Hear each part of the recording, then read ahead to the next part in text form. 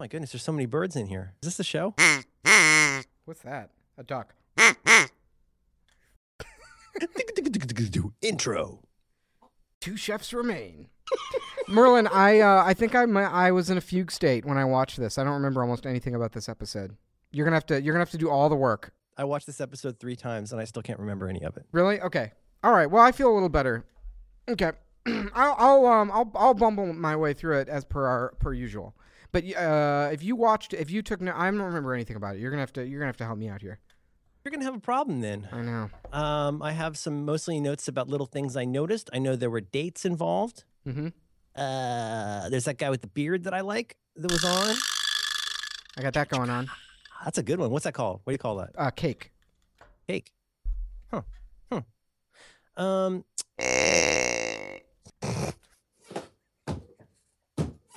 Get it out of your system. Let's hear him. What else? Surprise me.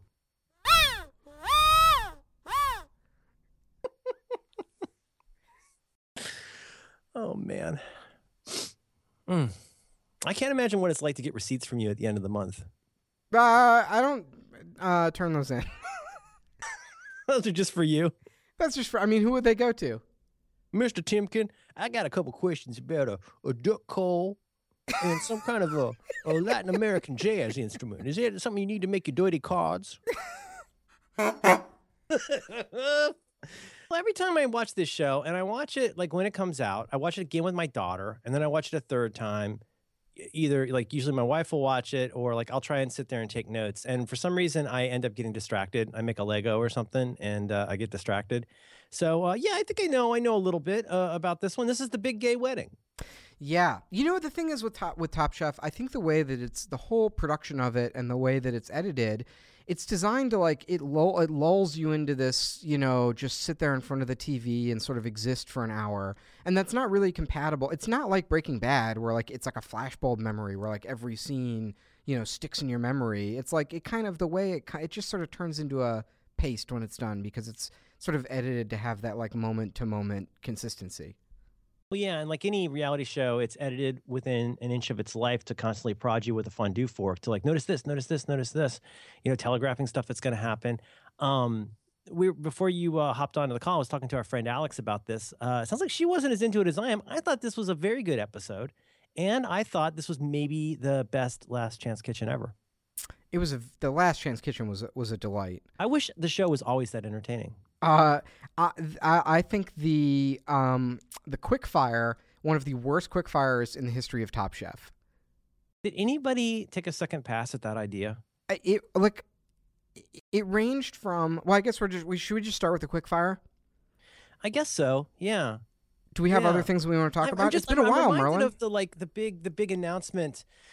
Apple's big announcement, I guess, at the end of the summer, and was whenever they announced Apple Music, and like there was this weird feeling, like a bunch of us had been like, oh, they're going to announce like over the top cable, like on your Apple TV or something, and like I remember sitting there and thinking like it really feels like they had something else to announce here, and they fell back on Apple Music, borne out by how horrible the entire product has been. But in this case, really, the quickfire challenge is dates. You're on a date farm. That's the challenge. Can we talk about Apple Music before we talk about the dates? It's your show. Okay. Well, it's your program. Mm-hmm. Okay. So I was on RDO. A few years ago when iTunes started to get really complicated and hard to use. I was like, that's it. I like using RDO better. I understand the interface. I'm going all in on RDO. Mm-hmm. And boy, was that wrong, because now I don't have a way to, all my music is gone. RDO shut down. So then I was like, I guess I'm going to go. I can't stand Spotify. Spotify is the worst. Kind of ugly. It's very ugly, and there's ads, and I'm just not into it. So I was like, all right, I'm going back to Apple Music. Sign up for Apple Music, and I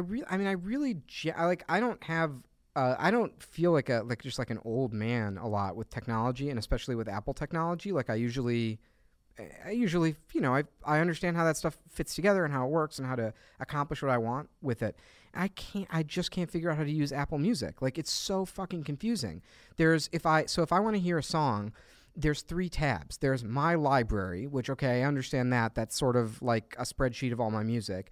But then there's another tab I can click on which says iTunes, and that takes me to a place where I can pay 99 cents to get the song that I want. or there's another tab that says For You, where I can click on there to stream any song in the world that I want for free. But then when I stream that, it's still not in my library unless I click some icons that I'm not, but I don't know which one. There's a plus and a heart, and one of them puts it in my library and the other one doesn't do anything. Yeah. Yeah, I just put a link in notes to the movie Gaslight. You're familiar with the idea of gaslighting? And gaslighting it has become a term you use to describe when you deliberately screw with somebody's perceptions in order to make them doubt themselves and feel like they're crazy. In this case, this gaslight that seems to kind of go on and off. But I feel very gaslit with Apple Music because I feel like I'm pretty sure I was able to do this one other time. And now I don't remember if I can do this. And if I did do it, I've looked everywhere I can. There's like 195 different pieces of UI to do these different things. And then it has that problem. It has that like digital watch problem, like that 1970s digital watch problem where, you have to, by practicality, you have to have buttons that do more than one thing. Mm-hmm. And like you get different sets of UI when you're in different areas. Oh, you're in playlist mode. I see. So in this mode, dragging a track and clicking that button does one thing. But when you're in listen mode, it's totally different. I assume, I can't remember. I've been gaslit. But here's what happens to me is I open up iTunes on my Macintosh computer and I go in there and I'm going to go search for David Bowie, right? You go up to the field and you do a search. And for me, there's two tabs there. One of the tabs is something like My Music, and then there's another tab. At least 8 out of 10 times when I go there and start typing it in, I get My Music and I get iTunes Store. Have you ever seen this? Mm-hmm, mm-hmm. Okay, so why iTunes Store? Well, if I go and I click on like anything related to Apple Music streaming stuff, that tab changes from iTunes Store to Apple Music. But like so many times I go in and do a search to just go stream something and it ends up asking me if I want to buy something. There's things like that. There's all kinds of things like... Oh, well, what about... Yeah, you're saying like when you go into the search bar and you type something and then it's sort of random as to which of the 3 places you can listen to it comes up. There's only... Generally, I think there's only 2 tabs. There's My Music... Well, I forget what it's called. I'm not going to open it now. But there's something like My Music, and then there's like either iTunes Store or Apple Music. Anyway, the point is that like, yeah, I am an old man, and I find the iTunes interface on the Mac confusing.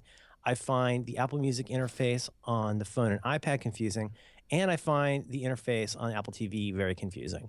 And it's what's funny is like it's almost like if you came up with this one app called Apple Music that was basically a tricked out port of Beats, I would be totally happy. I would be fine to just go into this one app where I go and stream music. Maybe I'll change my mind on that, but like it's desperately confusing to me, like which tracks I've bought are available where. Because I've got iTunes Match. I'm not sure if I have iCloud Music on. I know that on one iPad, on all my iPads, most stuff works except for one iPad where I don't get any of my playlists of my own music. I've signed in and out. I've done the whole rain dance. I've done all of that.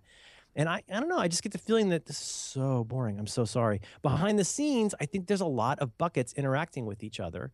Look no further than the need to constantly log back in to iCloud all the time. Like, why is that happening? Oh, I man. think there's something that's minimally triggering something to go no when it should probably go probably or yes. And that's... Do you get that when you is. when you configure a new iOS device? Sometimes you have to put your iCloud password in upwards of 6 or 7 times. Oh, yeah. And the thing is, I have different ones. I have one for media. I have one for all my personal stuff. And then I have this thing that I've been bitching about lately. I'm not the only one, apparently. Every morning I wake up and look at my phone and I have to log back into iCloud. Oh, wow. So, and then you say like, oh, everybody says, oh, you fixed that by logging out and logging back in. But like, go click on the button for log out and see the hairy warning you get about like all your photos are going to go away. All your cards are going to go away from Apple Pay. Anyway, I'm not sure what this has to do with Top Scallops, but it is harrowing because, it should be fun, but it should also be dependable, And like my concern all along with iCloud has been that I don't know where my stuff is. Like I know where it can be, but it isn't like I can go to one place and go, oh, here's that MP3 of that. I don't have that sense of confidence anymore. And that drives me a little bit crazy. Like, right now, when I was at home, I thought, I'll do that thing that some smart podcasters do. I will download the latest Top Chef to my iPad so that I can scrub through that while I'm talking to you on the show without using my computer.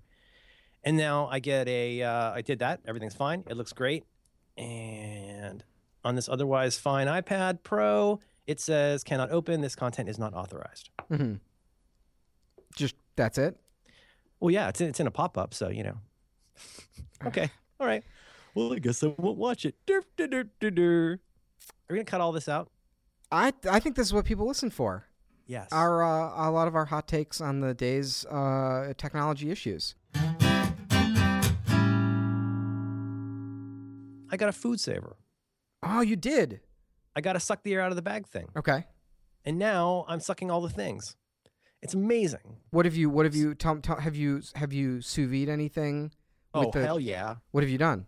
Well, Andy Notko, you to an extent, but I think especially Andy has been my John the Baptist for this, where I've learned so much about the whole idea of sous vide I've been inspired by stuff Andy's made, and you have really like filled in a lot of the colors and details for me. But I've been fine with using the Ziploc bags, but then Andy dropped some science a couple of weeks back that I just blew my mind. The idea that you can bring stuff home from the grocery and sensibly vacuum pack it and freeze it. And then you don't have to thaw it separately. We talked about this a little bit. You don't have to thaw it separately from doing the sous vide. You just basically add a half hour to most things, and you can cook it at whatever temperature you're going to cook it. Merlin, I think this may be. I think there might be a business opportunity in here for us because especially in San Francisco, you know how there's these sort of grocery as a service startups. There's a variety of options of ways that you can get food brought to your house. You're saying we do suck my food. Suckmyfood.com. So it's sucking as a service. It's sucking as a service. That's exactly where I was going. So basically, now we're not just going to bring you. Are we going to go to the artisanal butcher to get the cuts of meat? No, we're going to suck them. No, well, obviously. Pre-sucked. I've watched a lot of Shark Tank. It's pre-sucked. It could be a variety of things. I think we have a tiered service. We could roll it out, probably in Whole Foods. Oh, I don't know. But the point would be that depending on what you need, the basic service and maybe the try-on service is we just come out and suck your meat. Whatever meat you got there, meat you got there, we come out and suck it for you. And then you can decide what you want to do next. Are you ready to sign up? You ready to get into the silver program? And the silver program is we just come out and suck your meat once in a while when we feel like it, right? You get to the gold. The gold level is we help you decide what kind of meat we should suck. And then the platinum level is we actually bring our own meat and we suck it together. I honestly feel like this. It would not surprise me if in San Francisco in the future this was some sort of service. I have an anecdote, but just to finish this one thought. Yes. So it was like $70. It was less than I thought. It's not as big as I thought. So I think it's called Food Saver. Is that what it's called? You don't have one, right? No, but I don't like the Alton Brown the things in the kitchen that only do one thing. Yeah, I know. And so I was resistant and also I just suck the thing out of a Ziploc freezer bag with my lips and it's fine most of the time. I don't mind sucking the meat, but this is orthogonally related to Top Chef. Let's keep this in. So here's what we did. I ordered that. I ordered a big like a box of gallon-sized bags, and it comes with a roll, but I got an extra roll. And so that's just a big roll where you seal it off and do it as necessary. And so for anybody who doesn't know what we're talking about here, when you sous vide things, normally, I think Max and I have done the immersion method, which is where you put whatever you're cooking in a bag and you slowly put it into the water, and then it pushes out the air. You close it with a decent Ziploc bag. And that has worked great for me. No problem whatsoever.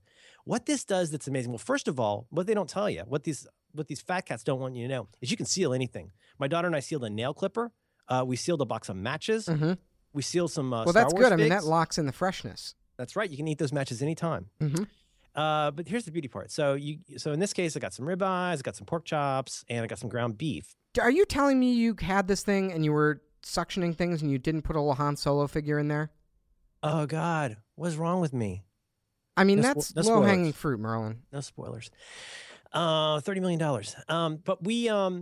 So what I did was, though, it's great because you can. I don't season too much before the sous vide. I'm not sure how much point there is. I think adding aromatics and herbs is smart. I'm a big lover of thyme when it comes to things like beef and chicken and pork, or rosemary in the case of pork. But the beauty part is you get this, you seal it up inside this thing, and it seals it good. It's like it came from the store. It really, really works. Now you can throw that in the freezer. You're good to go. Now I've been dying to make hamburgers because I keep hearing about how great hamburgers are. Perfect for hamburgers because you make your patties the way you want. You put them into the bag dingus. It sucks the air out and it squeezes it into, guess what? Turns out the shape of a hamburger. So you sous vide those suckers. Then you toss them on. Oh, I also finally bought a cast iron pan. Then you toss that into the pan to sear it. And it's perfect. You don't get those weird crumbly burgers like your horrible family members make. So I don't know if I gotta try the burger. That's very exciting. Oh, the burger's great. You do a burger maybe about an hour at 129. I do everything at like around an hour and a half at 129. I have a new sous vide technology to share with you. So I got for Hanukkah gift this year. Someone got me Thomas Keller has a book called Under Pressure. That's like one of these. It's kind of this fetishy molecular gastronomy sous vide book. You know, these books with like lots of cutaways and technical diagrams and this like impossibly intricate food that you would never make in a million years. Well, like say spray on mashed potatoes.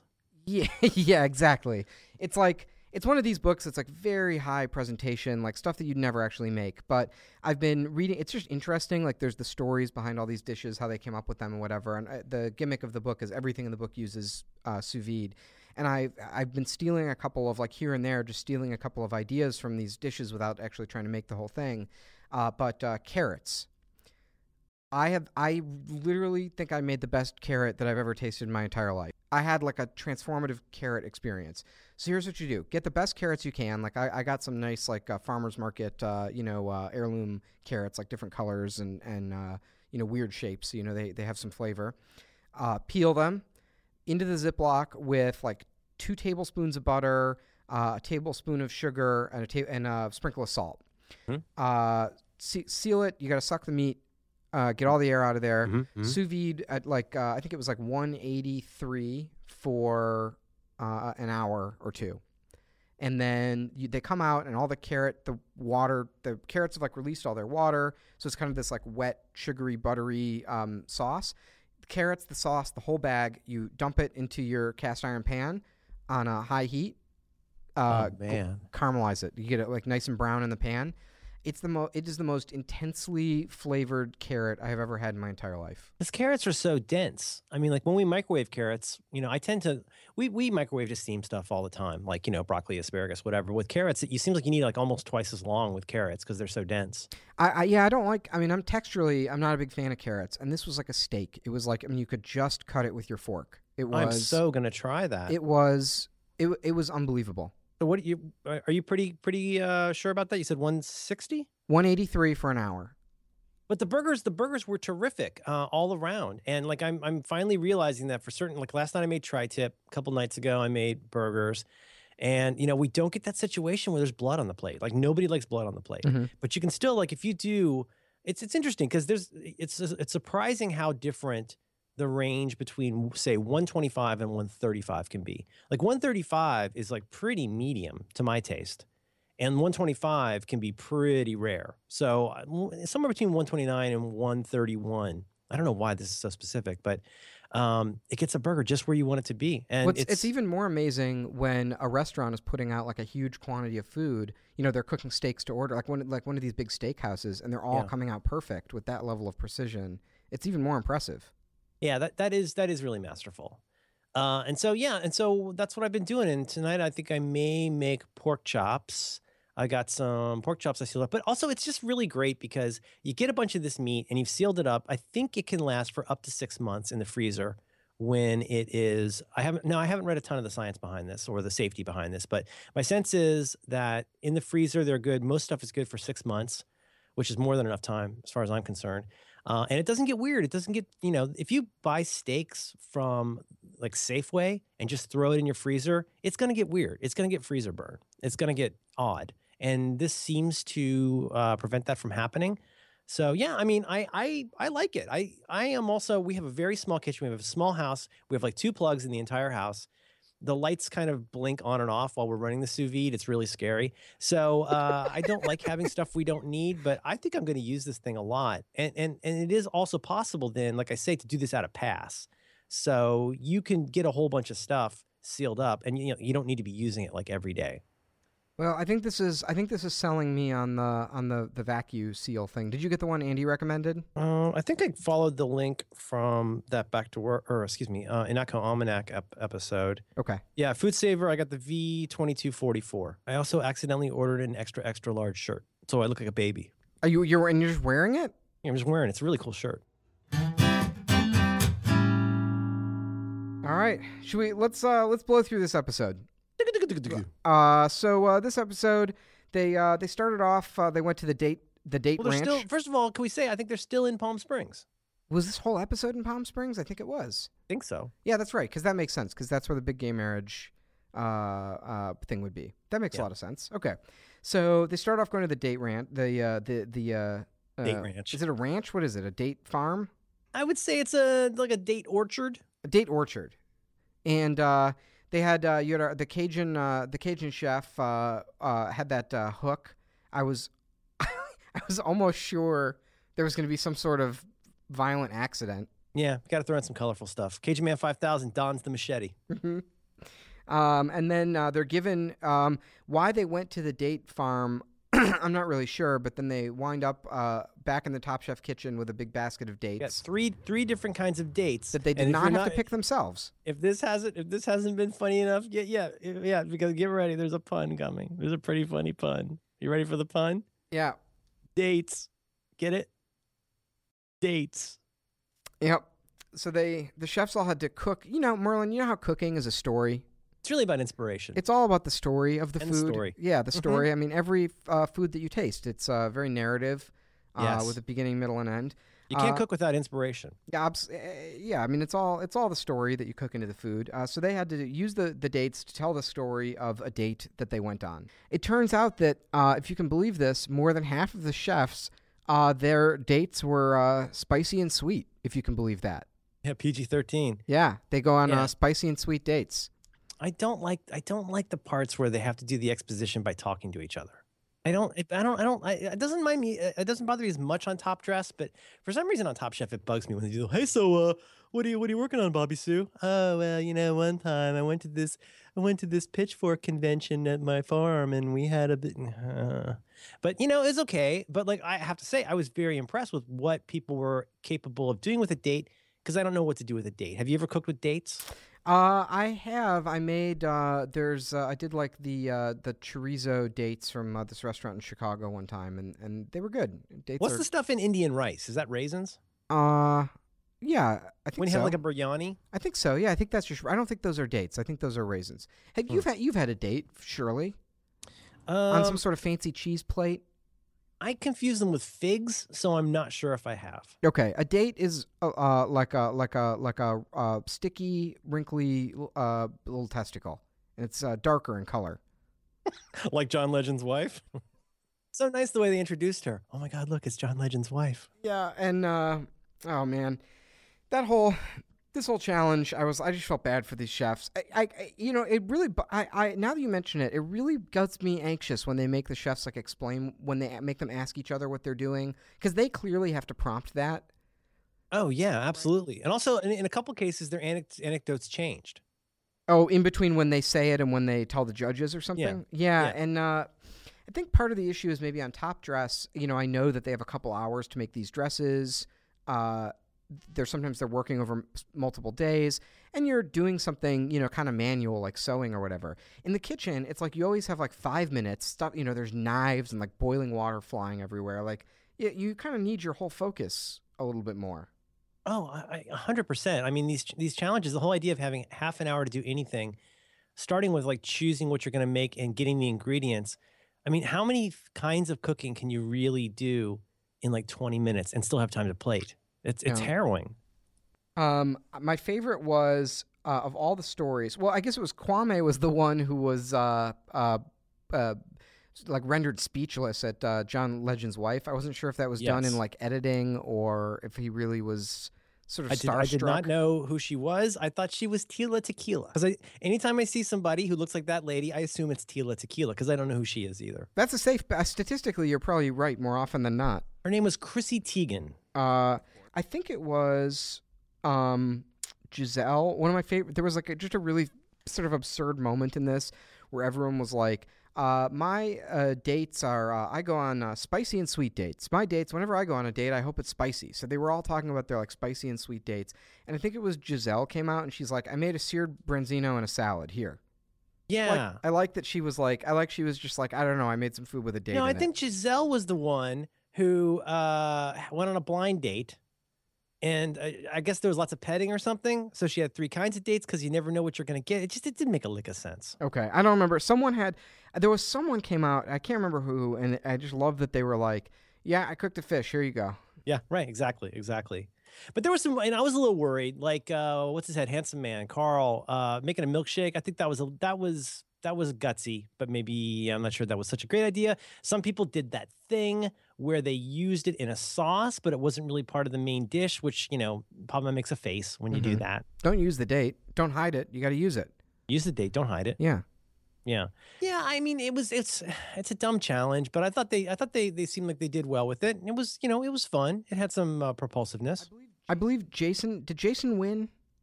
Jeremy, bald guy with the beard. Yes. Who also I won think it was his last first week's challenge. Oh, wait. Yeah, that might be right. Yeah. He and Wesley last week made the, the thing. That's right. See, you guys are going to talk me out of this. I thought I really liked this episode. Now I'm wondering if I did. I don't know. This is a weird part of the season for me because in the first, 1 or 2 episodes, it's like there's a little bit of chaos. Like you have all these contestants and they're bouncing off of each other. You're meeting everyone. They usually have these really crazy, frantic challenges. Like I like that. I love all that craziness as you get to meet everyone. And then it's sort of weird where there's like slightly too many people to follow everyone and the challenges are kind of boring.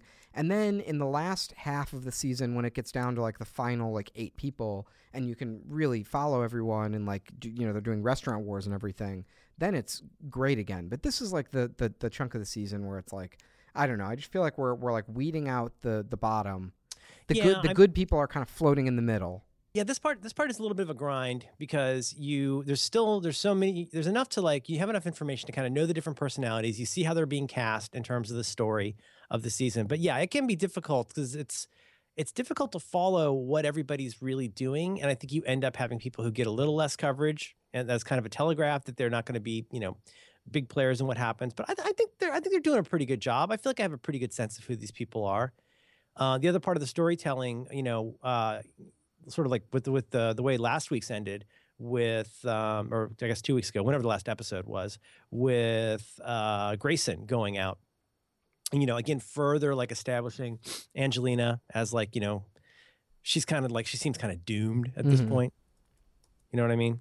Yeah, it's kind of a matter of time before she's got more attitude than, well, I'm always hesitant to like just come out and say this, but the way she's being edited, she seems to have a lot of attitude for being a middle of the road chef. I would probably be exactly the same way. I think in this show, I would totally be Philip, whether I liked it or not. That's how I would come off. They would play doot-to-doot music for me. I'm pretty sure, like almost all the time. Do you think you'd be a ding-a-ling? Yeah, absolutely. Absolutely. They would have a shot where I'm talking way too much and it's bothering everyone. That kind of classic, that Top Chef thing. I would be out there cleaning off a rock to put my boogers on. Boy, that guy, I don't want to spoil it, but I'm really glad he's still in because he is very entertaining on this show. Someone I like on Twitter, someone made a good tweet to us, and they're like, every time Philip cooks something from his restaurant, it's a total disaster and everyone hates it. I kind of enjoy that. Yeah, it's funny. Or like his wife's recipes, and he's having all these problems, but who knows? Like you said, I like the way you put that with like how they're edited. It's not who they are as an actual human being on the planet. I mean, it's how they come off on the show. But you're right. So they got through. Let's get past that. So they got through that challenge. Anything else really notable happen in the quick fire? Yeah, I have no. I didn't. All I wrote down was spicy and sweet. They all went on dates that were spicy and sweet.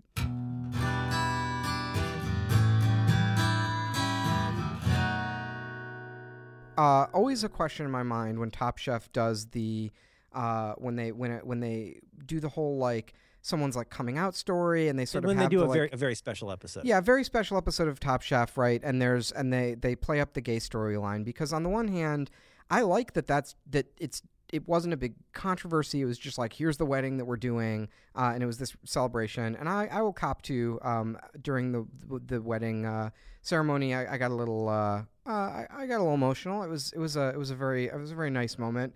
But also part of me is like, this is kind of just pandering to Bravo. Like it's kind of the like corporatization. It's like taking this it's like co-opting this political message and just like simplifying it and selling it as this commodity of like, hey, look, we're cool. We put this in our reality show. Well, I'm a non-player character in this campaign for the most part, but something I will say as somebody who I'm supportive of people, something as simple as people being able to have the same rights as other people.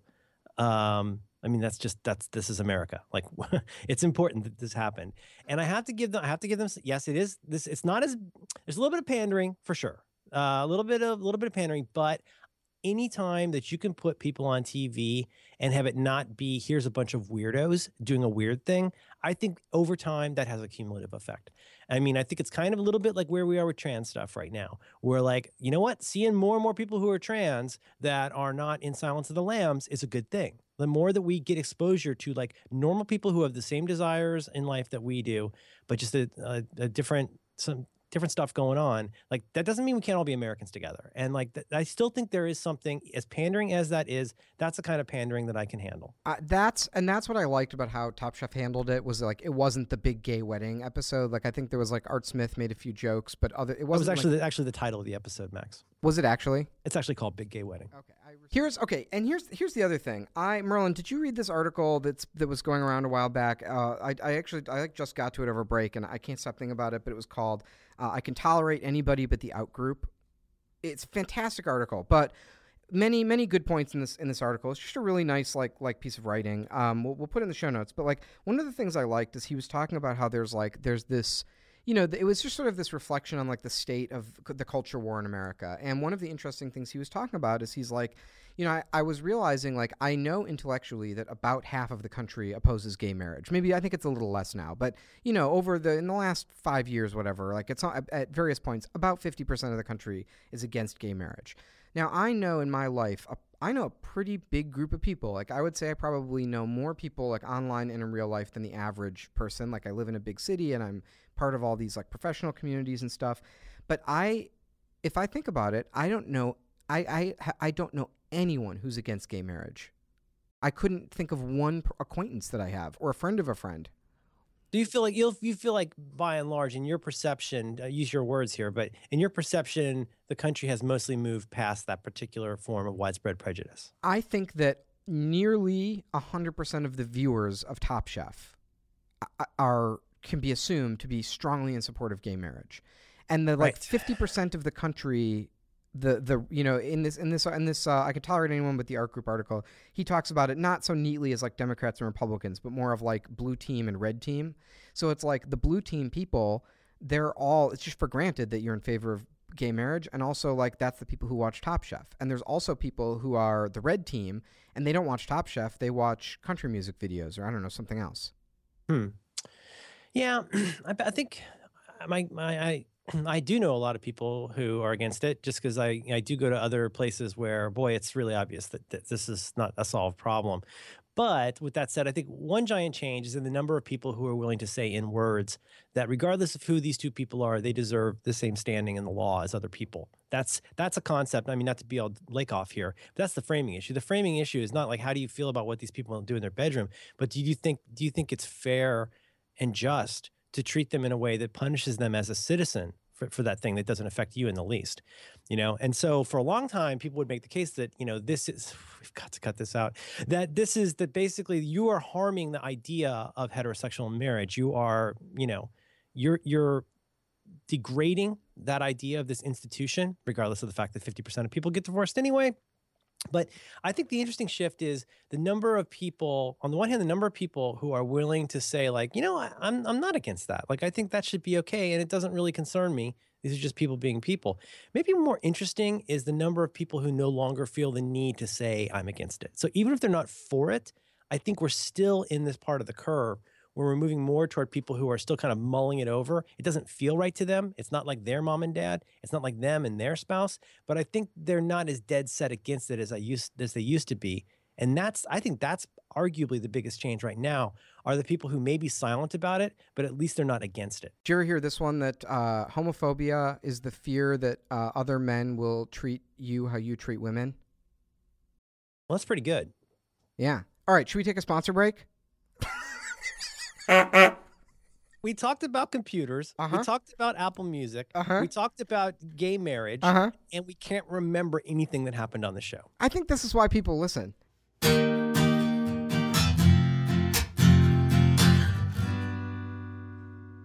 This episode was brought to us by our friends at Backblaze. Backblaze is the unlimited, unthrottled online backup service for your Mac or PC. Backblaze allows you to access all of your data anywhere, and it's incredibly simple. The way it works is it's just this tiny little app. It runs in your system tray, and it silently backs up all of your files.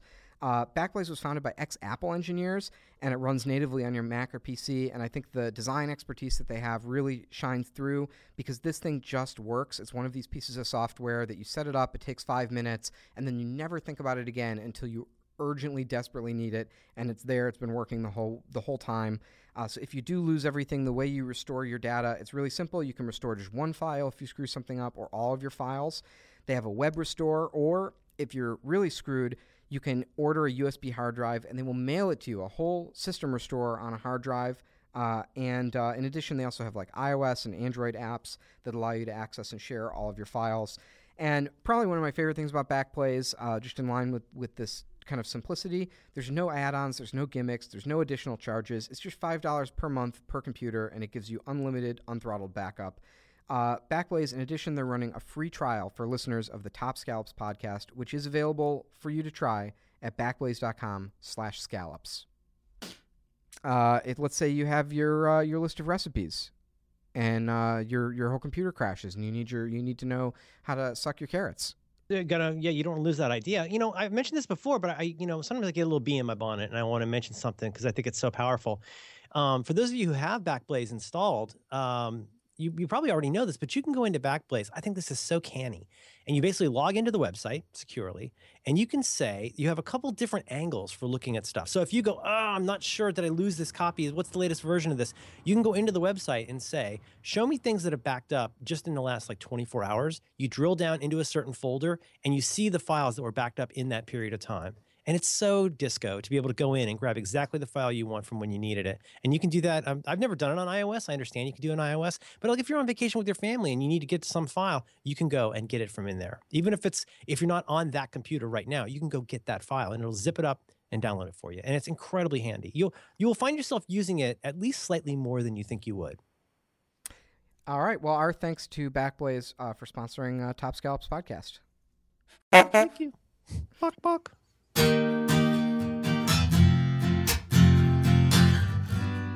This week, it was a catering challenge. The chefs had to make just a huge quantity of food for, 20 weddings and their wedding parties? Something like that. Yeah, it was a lot of people.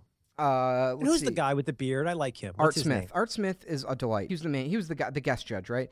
He's a Chicago guy. He has a couple of restaurants here in Chicago.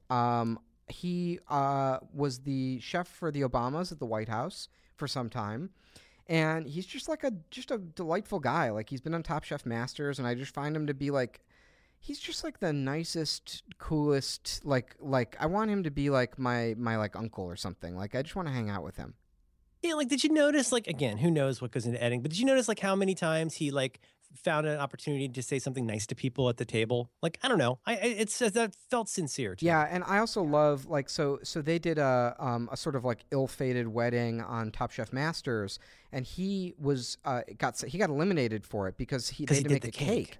And this cake was a hot mess. I mean, it was falling apart. It was sloughing off. Wait, was it a wedding or wasn't it? Was it a girl's No, I think he made a wedding style cake, and it didn't it collapse a little bit? Wasn't it for a girl's quinceanera or something? All I know is wedding cakes are way harder than they look. They're so full of butter, and you have to be a structural engineer and chef to know how to make a multi-layered cake. It's not as simple as making a bunch of little cakes and stacking them. I do know that much. Yeah, so I just immediately was found it endearing that he's and because I'm the judge and I got sent home on the cake, no one has to make the cake. That was funny. Yeah, I just enjoyed that. I don't know if that was the Top Chef producers requested that, but in my headcanon, he was yes, I will judge this episode, but only if the contestants don't have to make the cake. It's so cute. If you go to his Twitter account, his banner image is him and his husband. It looks like in the desert, probably at the wedding. He's just a wonderful guy. So good. I mean, pretty interesting challenge. Honestly, after everything's said, I don't know how much you'll leave in of what we said, but this is the big gay wedding. Not that MacGuffin is not super critical to the food that's being made, But now, yes, we do have a team style challenge, or not a team challenge, but a collaborative challenge. And so I am intrigued by how they figure out who's going to do what. People make their case for different kinds of food, and I don't know, that part I really enjoy. I enjoy watching people work that out because, again, what are the factors here? You have a budget. In this case, I think it was $2,000 was the budget, which sounds like a lot, but not really. You've got to be able to make all these different courses. You've got to be able to shine. You've got to be able to serve something. People, catering, so much harder than you think. And you could even see how challenging it was to go and singly marinate a single little roll or something like that. Very intensive. But I like that part of the group challenges, and I thought this was a fun one. I love, I think we might have talked about this before, but I love when the catering equipment comes out. So they're all I love when they're working together to spin the racks with the cellophane. Oh, with the Glad Wrap brand wrapping? Yeah. Right. Love that. I do too. I love that part. And it's also, that's often, that's going to be a tricky challenge, that frequently things are left behind when they have to go somewhere else. That happens a lot. Yeah, there's always there's always kind of a weird setup when they arrive too. Sometimes it's not, they don't always have the exact equipment that they need, or they have those little campfire burners or whatever. Also got to give props though to Colony 29. That place looked beautiful. It looks like a very lovely place to have a wedding. I thought the photography and stuff on this one was nice. It looked really good. The wedding sequence was shot really nicely. I thought it was uncharacteristically cinematic for Top Chef, and definitely was surprised by how much I enjoyed that part of the episode. Seeing the chef scramble to get everything ready, sort of intercut with the really nice scenes of this wedding.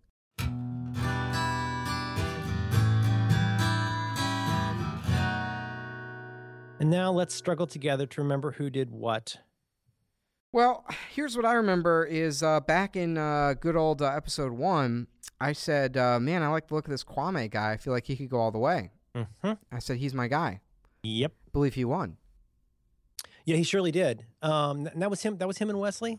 Yes, because I love the two of them. I love the two of them together. I love their goofy, buddy cop mismatch. Oh, this is kind of cool. If you go to the Top Chef site, I actually put this in notes. There's photos of the dishes that people did. Amar and Chad. Oh, yeah, the cherry glazed pork belly. I think that was a hit. Mm-hmm. Jeremy did citrus roasted carrots with harissa yogurt. Wesley and Kwame did, the pickled shrimp. That's right. So Wesley wanted to do this sort of one of those classic vinegary kind of cucumber onion salads, and then they pickled some shrimp in there. That looked like that was really great. Jason and Angelina made something that is not a dolma. Oh, Cajun Man 5000 made dirty rice. I'm just reading a webpage at this point. No, I'm now. This is good content. I'm doing the same thing. I'm just scrolling this dish of recipes. The Marjorie and Carl made the grilled apricots and cherries. That was a big hit. And of course, Philip and Kwame. Kwame made the sauce, but Philip made his. What did he say? It's mashed potatoes, but as a mashed potatoes as a sauce. Which I know. Don't get me wrong. I like potatoes. I like mashed potatoes. Hell, I like sauces, but I don't think I would ever order something off a menu that featured somebody deliberately making mashed potatoes as a sauce. Man, I mean, okay, so a lot of times I feel pretty bad for the contestants because I feel like they made something that looks pretty fucking good to me, and then the chefs are just picking it apart like you under-seasoned it. You know what? They're ripping it apart like they, it seems like they're really just trying to find faults. Yeah, and also they overreact, you've violated the laws of God and men by under seasoning this or whatever. It's some minor slip up, right? You overcooked it just slightly or whatever. But boy, when he was had the potatoes in that the spray can, the pressure sprayer dingus. Yeah. What do you call that? The Marcelinator. Yes, thank you. No, it's one of those things where you usually use it to make like a foam or to basically dispense something. Is it an infuser? What is that? I honestly don't know. It's that when he had it in that contraption and it was this sort of gummy, glutinous blob that was sort of dripping out of it. It's what I imagine Soylent looks like, and probably tastes like. Yeah. But I don't know. I mean, who knows? And then, of course, they did a total blanket party on Philip at several times. One point, doing let's show the edit of what he actually said versus what he's saying now. They ran a daily show on him. Yeah. Yeah, I was trying to think when they did that. Has Top Chef ever done that before? I feel like they don't do it too often. Yeah, it's pretty rare when they It kind of shows the artifice of editing when they do that. I mean, it really highlights it. It's one thing to show a flashback where they've desaturated the picture to like make it, to show you, oh, here's the chef having problems with his wedding cake and stuff like that. But, I mean, the reaction from everybody was terrific. I mean, Tom, I've never seen Tom so happy with the dishes, at least through the first like half. Yeah, everything. I thought that everything came out pretty good, and definitely good episode for my guy Kwame, because I think he contributed some of the best elements to several of those dishes. I also like that Tom was cosplaying the principal from Back to the Future.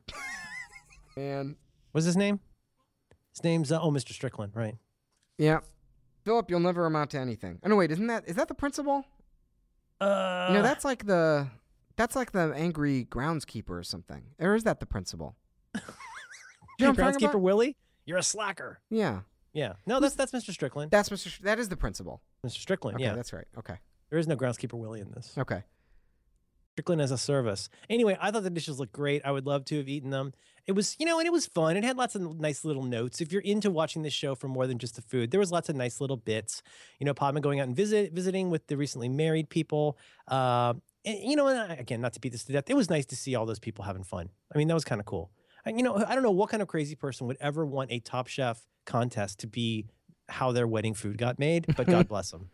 Yeah, this must have been some sort of Top Chef themed wedding package that people could opt into or something along those lines. Oh. I'll say okay, so sometimes I have a weird feeling about when Top Chef invents an event for people to come to taste the food, because it always has a little bit of artifice to it of like, they're always like, oh, the guests were really unhappy. Like this event was really marred by the subpar quality of the food or whatever. But of course, like there would be no guests there if they weren't there to taste the food. Like when they set up those those events where everyone has a little cart of food. Oh and yeah, then sort of like they do with Restaurant Wars, where people fill out a card. Yeah, right. It's like there was like, oh, you really disappointed the diners tonight at Restaurant Wars. Well, those diners came to a restaurant that doesn't really exist.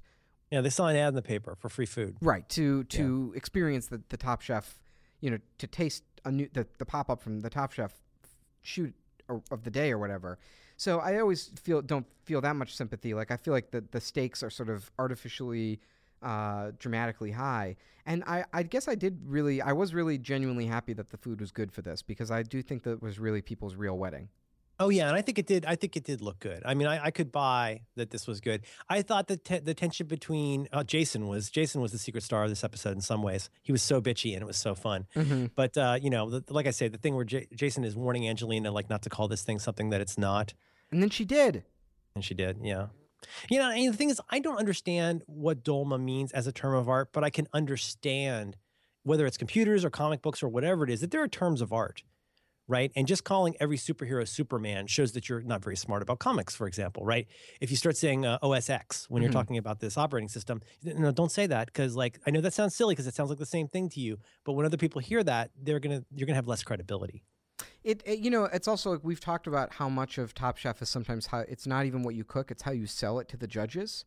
Yeah, I'm very interested in that. Right, yeah. so it's like if they say it's a dolma and he knows it's not a dolma, the judges are going to ding them and say, well, you didn't make the dolma correctly. Whereas if they're like, we just use these ingredients to interpret our own thing, the judges won't have that critique. That's a really, I hadn't thought about it in that way. You've seen in the notes document that I'd love to talk about the role of how you sell dishes at some point. I think it's very interesting. But also what you're describing here, like if you call something, whatever that is, whether, I guess I'm trying to think of terms like a remoulade or whatever. If you call this thing like or a pancetta or whatever, like these are all like these mean things, right? If you say pasta puttanesca, that means this specific kind of thing. There was the great one from, I think, was it the last episode where someone made a white sauce or something? Or it was he made a brown white sauce. Yeah, what was that sauce? It was like a something Blanca or what? I don't remember what it was, but there was like, he was like, yes, I made that. And Tom was like, that literally means a white sauce. And right. Yeah. That was Philip. Yeah. Right. Poor guy. But I mean, I have to say, I thought all the foods looked really good. I thought in the elimination challenge, it looked like everybody did really well for the most part. And, there's something a little bit heartbreaking about when you get down to like, everybody actually did pretty well mostly. And now we got to pick a nit,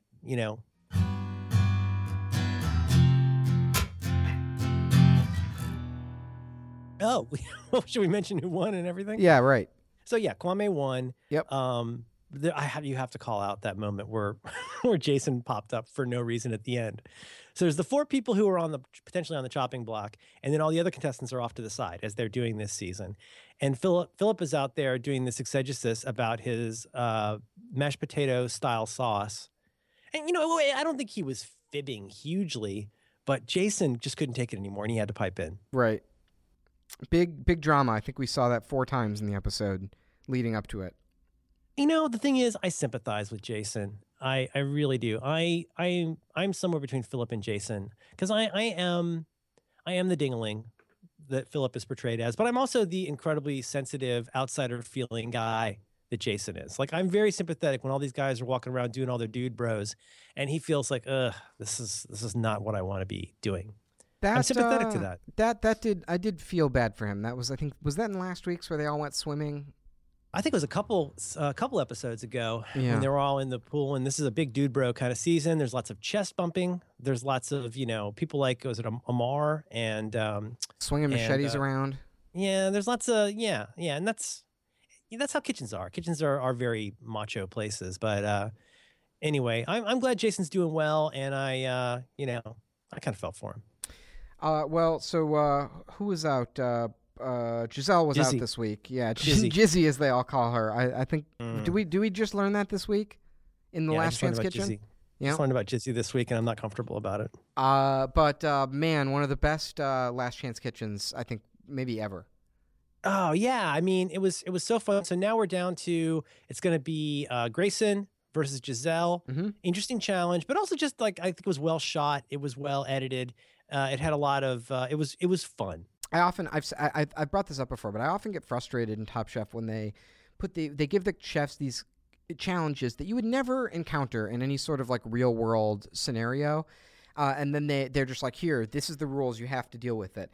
And I love that in this Last Chance Kitchen, both Grayson and Giselle were like, we don't like this challenge, we want to go with our first pick choice, and Tom was like, okay, go for it.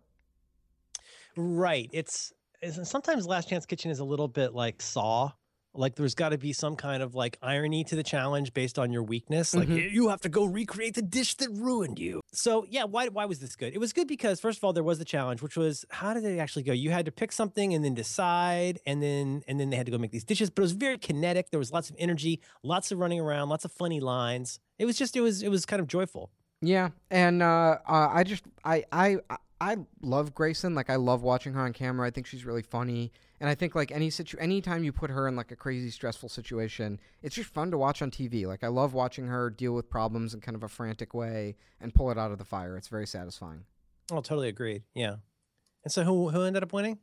Grayson won. She's still in. Ding. I think I wonder if she's gonna ride this thing all the way back into the finale. That would be quite a surprise. Well, if you figure, the thing is, though, figure who's left that might not make it till the end. And there's at least 3 or 4 people who could be extremely strong. Yeah. It's not likely. I mean, I think this is about...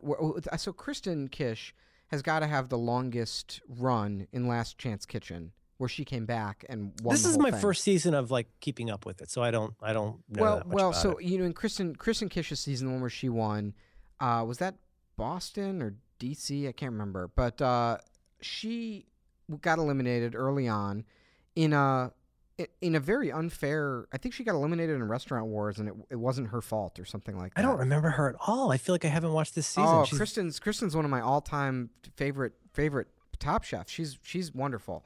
She's an amazing cook. Very cool under pressure. Like really fun to watch. Just utterly competent in every situation. Yeah, so this is season 10. Season 10, yeah. Uh-huh. And she got eliminated in a way that was just totally unfair. And I think she got sent home at Restaurant Wars for something that wasn't her fault. And she stuck it out in Last Chance Kitchen and beat like 2/3 of the cast. And then came back in the finale and everyone was like, holy crap. And then she won. Oh my goodness, I'm reading this. Wow, that's incredible. And then she won the whole thing. If you haven't seen season 10... I mean, now you don't need to because I just spoiled it, but it would have been good to watch before I said that. No, that's all right. I'll forget it anyway.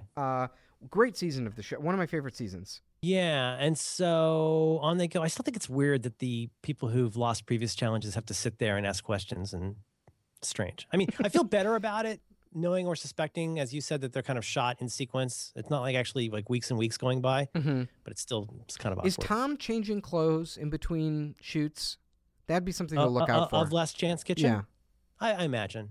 They probably have people for that. Okay. Oh, just for like continuity purposes? Well, yeah, and they probably have a bow tie wrangler for him. Yeah, no, I bet he changes. That's it's a professional TV operation, Max. Okay. Yeah, that does make a lot of sense. And so that was a really good one. What happens? I don't think I watched. Did I watch the preview for next week? Never watched the previews. I like to go in fresh. Oh yeah, that's my favorite use of Siri right now. Is like skipping previews on Top Shark. I'll just say, wait, what? Jump forward 90 seconds.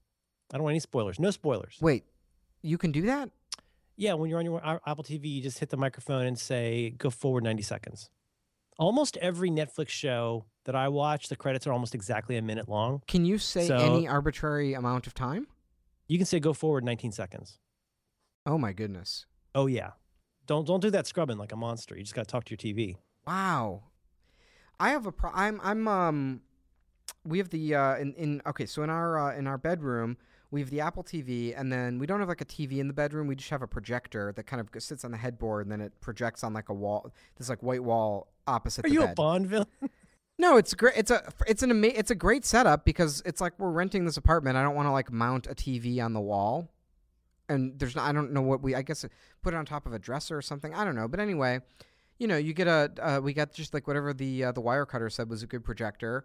Put it on the headboard. It's a great setup, and it's like movie sized screen, perfect for like watching TV and movies at night. But now we have this new. Well, I love the setup, but now I have this like whole issue where the Apple TV, it just does that smart thing where the projector plugs right into the Apple TV, and then there's like a sound bar that I have plugged into the projector. And the Apple TV does that really smart thing where when you turn the Apple TV on, it turns all the other equipment on that's like daisy chained to the Apple TV. Yeah. Like it can do that over HDMI now. But now I have a problem where like if I fall asleep and the remote's in the bed and one of us like rolls over, like the cat goes on the remote, the whole room, it's like comes alive. Oh, sure. Like the light comes on and the sound and whatever was playing comes back on. It's just this like we're both like is there a home invasion? What's happening? Yeah, that's no way to live. Yeah. Big problem. We'll cover let's cover Apple TV next week. Next week? Okay. So hopefully we're back on schedule now. I hope that we'll get regular episodes again now. I think so. I think we're back to the regular weekly schedule. Good. All right. I think almost all this has to get edited out. Yeah. No, I think it's a good idea. Okay. Just leave in the backplace part. But just some of it. Just a sponsor break, and then we'll say who wins, but we're not sure. Mm-hmm. I think it was this person. What about the sucking as a service? You feel like you should take that out? No, that was, I don't know. I mean, do we want to tip our hand? It's brilliant content. I just don't want people stealing our idea. I would pay for sucking as a service. Yeah, I would too. I'd go platinum. And then you wouldn't have to suck at home. I already suck so much at home. Ugh. Brutal.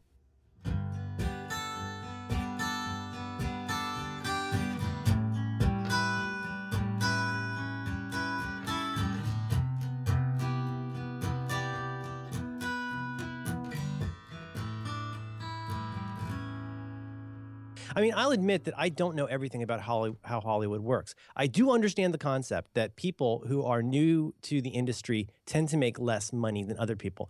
I think it's really deeply cynical. When you look at that one stat I pulled out of my ass, like for example, right now, I know this is an outlier, but a 30-second ad for the Super Bowl costs $5 million. I think a typical ad commercial on a TV show costs well into the six figures for practically anything, especially on network TV. And I don't know, there's something to me about going she made the cost of about 10 seconds of national media exposure for making that movie. Right. And I said this to one person who was pretty mansplaining. I understand that she's going to be a millionaire, but the fact that she is not yet a millionaire and it's still important. So. Are you guys talking about how Daisy Ridley barely got paid to be in Star Wars? I tried to explain. I saw this. The news came out, or I think because Merlin posted it during the cards retreat, and I was told the guys, I was like, "Can you believe this shit? Like they only got $100,000 to do this," and every single one of them was like, "That's how it works." They're like, you can't be mad about that. They're like, she's gonna get rich on whatever. She's like, And I was like, it's like, how could that be fair? Well, okay. I mean, like I say, I don't know if you were on for this part, but I will cop to the fact that I don't know everything about how Hollywood works. I'm not sure that many of the mansplainers know that much more than I do, but I'll cede that. She probably got some points on some end, and there's probably some stuff. But I mean, I guess hearing about the experience about people like Chris Evans in the Marvel movies. Have you seen any like interviews with Chris Evans about being in the Marvel movies? Oh, for sure. He's a very unhappy man. Yep. They all are at this point. Which one? Who's Chris Evans? Which one's Captain Chris America. Evans? Captain America. Okay. But I mean, Robert Downey Jr. Has gotten quite a payday from those movies. And I mean, obviously this is incredibly complicated. The idea of being in the highest grossing film of all time. I mean, Carrie Fisher's daughter had like 2 lines in that movie and she must be thrilled. Like that's a big deal. But I do think I'm stating something either very obvious or very dumb here. I think it's extremely cynical to go into a movie that has a chance of making this kind of dough. You're putting this kind of marketing budget into it. I'm going to use a fucking word I hate right now. The optics. The optics of paying the lady. I don't say optics and I don't say problematic because they're both stupid. The optics of paying the woman and the black guy 1/30th of what you paid Harrison Ford is weird. I think it looks shitty. For like, you think about what it costs to composite one of those shots, how costly that stuff is. I don't know. It just bugs me. I think it looks bad, and I think again something that I'm kind of obsessed with from my, as you say, Alex, like learning what it feels like to be a woman is like, stop looking at my finger. I'm pointing at the moon. Like, look at the moon. Stop staring at my finger. I'm talking about a different issue here. I'm not really talking about what she got paid, although I'm kind of talking about what she got paid. And what I'm really talking about now is the number of people who are ready to explain like why this particular slice of the patriarchy is so intact. You want to know a good Star Wars fact? Yes. Peter Mayhew, who played Chewbacca, he agreed to do, when he negotiated his contract for Empire Strikes Back and the other one, he got a percentage of the gross or the profits of the movie versus like getting paid money to be in the movie. And those movies never made money on paper. Really? Yeah, because the studio can, the way they do the accounting. The accounting, yeah. The studio can say, well, we spent all this money on marketing and the movies were never profitable. Yeah. I don't know. It's just as somebody, and it's just not to drag this out too long, but the other thing is all these people coming back and saying, well, do you know what Harrison Ford got paid for Star Wars? I'm like, do you know how Star Wars should never have been made? Right. Do you understand that the only reason Star Wars even got considered was that he had made a deal where he would make, I think the deal was that he would make American Graffiti and then he would get to make this weird movie that nobody would ever go see. It was a complete gamble. I don't think The Force Awakens could be regarded as a complete gamble. I mean, do you know the thing with Spielberg and Lucas, where they made a deal that Spielberg would get a percentage of the revenue of Star Wars and Lucas would get a percentage of the revenue of Close Encounters? Close Encounters? Yeah. No. Why? Because it was like a hedge. Like they were friends and they were making they were both taking risks with their career, and they were like, well, this way if one of us is successful, the other one will still have enough money to make movies, to continue making movies. And after Star Wars blew up, Lucas tried to get out of the deal. Really? Oh. Yeah.